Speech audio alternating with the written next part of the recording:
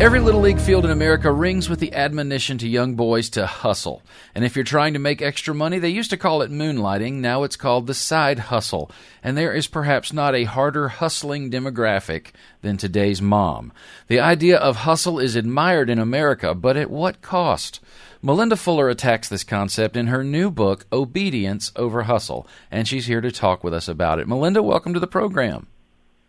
Thank you so much for having me. Absolutely. So what made you want to write this book about hustle? Okay, so it actually never started out as a book. It was the result of me feeling very exhausted as a young mom who was juggling a lot of things.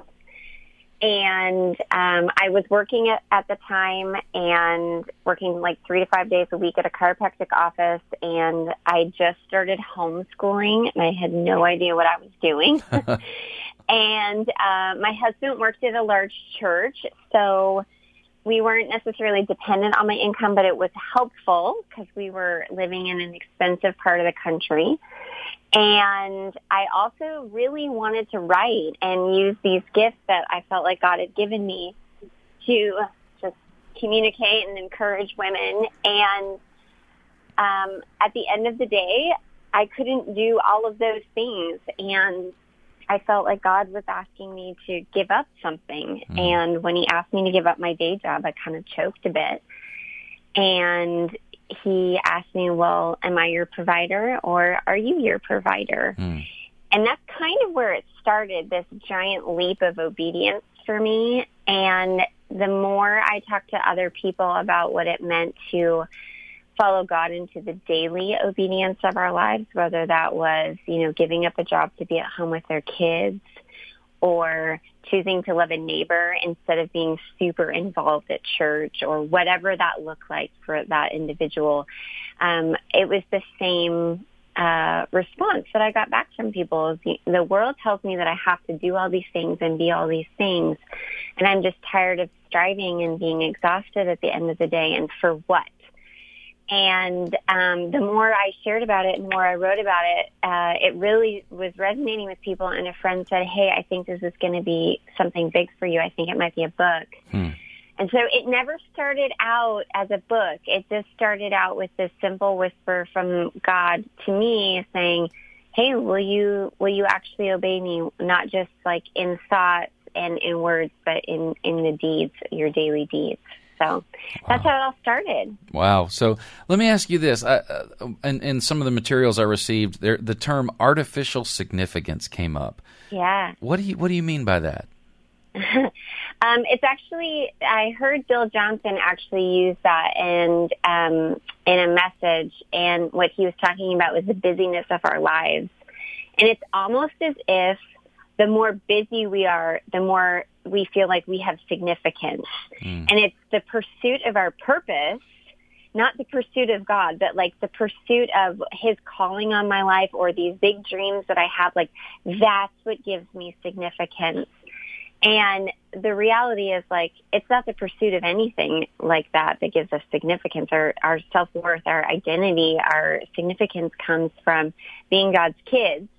And yet that kind of gets lost, I feel like, in modern Christianity, because we are always seeking to do things for the Lord, do like grand things, or just maybe not to be seen, but it is to be seen. And sometimes the things that he's asking us to do and the ways that he's asking us to obey have nothing to do with being seen. It's, keeping our mouth shut instead of getting in the last word with our spouse when we're having an argument, or it's putting down our phones or turning off the screens and being really intentional and really focused on the little people in our lives, our children. Or maybe it's being neighborly to the person next door who's kind of grumpy to us, but we know that they really need Jesus. And so I think it's when we stop, seeking to find our validation or our recognition or our worth in the big things that the world tells us that we have to do, and stop the busyness. Jesus called us to do a lot of things, but he never once said, I want you to go out and be busy. Wow. Now you're hitting kind of close to home here, Malinda. I got to be honest with you. This searching. For me as well. Yeah, well, I mean, it's almost addictive. Our culture makes it's intoxicating sometimes. If we stay busy, we stay active, we don't even have time to think. It almost keeps us from having to deal with the real issues that are important. And how do you break that cycle? That's a great question. I have definitely not arrived at that. I think it's a process for a lot of us. But I think Sabbath and really understanding that term and the idea, and not just like, oh, it's the day our family goes to church, but everything else looks the same, but really embracing this, Hebrew idea of like stopping and ceasing. And it like predates the Ten Commandments. It's all the way back in the garden when God stopped creating. And I'm like, I take my cue from that. Like if the God of the universe took one day off to break from everything to just rest, then certainly I need at least one day off in heaven. And so for our family, a couple years ago, we really tried to lean into this idea of, we're not going to just use our Sabbath day, whether that's Saturday or Sunday. And for us, that floats because we're, always been active on staff or working in ministries. And so it's not always Sunday. Sometimes it's Monday. Sometimes it's Friday. But we're not going to work. We're not going to be active in our side business. We are not going to be out running errands. We're not doing lawn care or house chores. I try really hard not to cook on the Sabbath, so it's a little bit more intentionality in the back end. Like we have to prepare food ahead of time, so we try and get all the chores and cleaning and laundry and all those things done the day before, so that when our Sabbath rolls around, it is literally rest. Yeah. And it's not just zoning out in front of the TV for 8 hours either. It's like what things really nourish our souls and our spirit. So if we are not entertaining, but hosting people, I should say, they're people that we don't do so out of obligation. It's people who actually fill us up. Yeah. And then we let the dishes pile up, or we go out to eat, or we, we're not shopping. We're reading. I take a nap if I can. We sleep in. We are outside and active in nature. What are those things that really fill us up? Because if we're operating from a place of like, this is not I'm so exhausted, I need a day off, but I'm going to fill myself. Now I'm going to go into the rest of my week because my cup is full.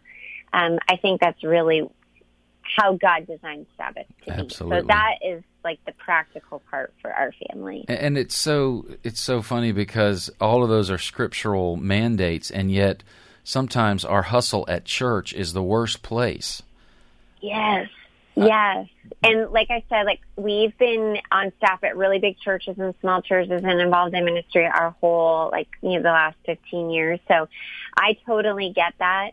And I think it's just, even more effort required on our part as leaders to, okay, if it's not going to be Sunday, then what day is it for you? What day is it that you're going to pull your family away from work where you are not available by telephone unless it is life or death? And I think that it's a trend I think that about the shift is the pendulum's going to go in the opposite direction because we are just a culture that's so burnt out and so tired, and it's affecting our sleep. It's affecting our mental health. It's affecting our emotional health, our physical health. And I think more and more people are going to start tuning into this idea that we need to rest better. Absolutely. And just this conversation is helping me chill out just a little bit. I'm so grateful for this book. Where can folks get a copy of your book, Malinda? Yeah, all the major Christian retailers obviously are carrying it, and then Amazon, Barnes & Noble, online at Target and Walmart as well. So anywhere books are sold. All right. The book is called Obedience Over Hustle. Let me ask you, if you had one thing to tell that completely frazzled mom that's out there right now, hopefully tuning in, what would you say to them other than buy my book? I would say, God's not asking you to do all the things. And so it's the story of Martha and Mary, where Martha's running around doing a lot of things, and Jesus comes to her and says, you are concerned with many things, but only a few are needed. And so to today's mom, today's woman, I would just say, God isn't going to shame you for all of the good things that you are doing, but he hasn't asked you to do them all. So when you know what the few yeses are that God wants you to say yes to, those few things, it means that it's really easy for you to say no to everything else. And so walk confidently in the things that he's asking you to do, and then, let go of everything else. Yeah, absolutely. Such a great word. Malinda, thank you so much for being with us today. Thank you so much for having me. It was great. Absolutely. And folks can find out more about you at malindafuller.com. Is that right? Yeah, malindafuller.com or obedienceoverhustle.com as well. All right. Again, the book is called Obedience Over Hustle, available just about everywhere you get books. And until next time, this is John Graham bringing you The Culture Connection.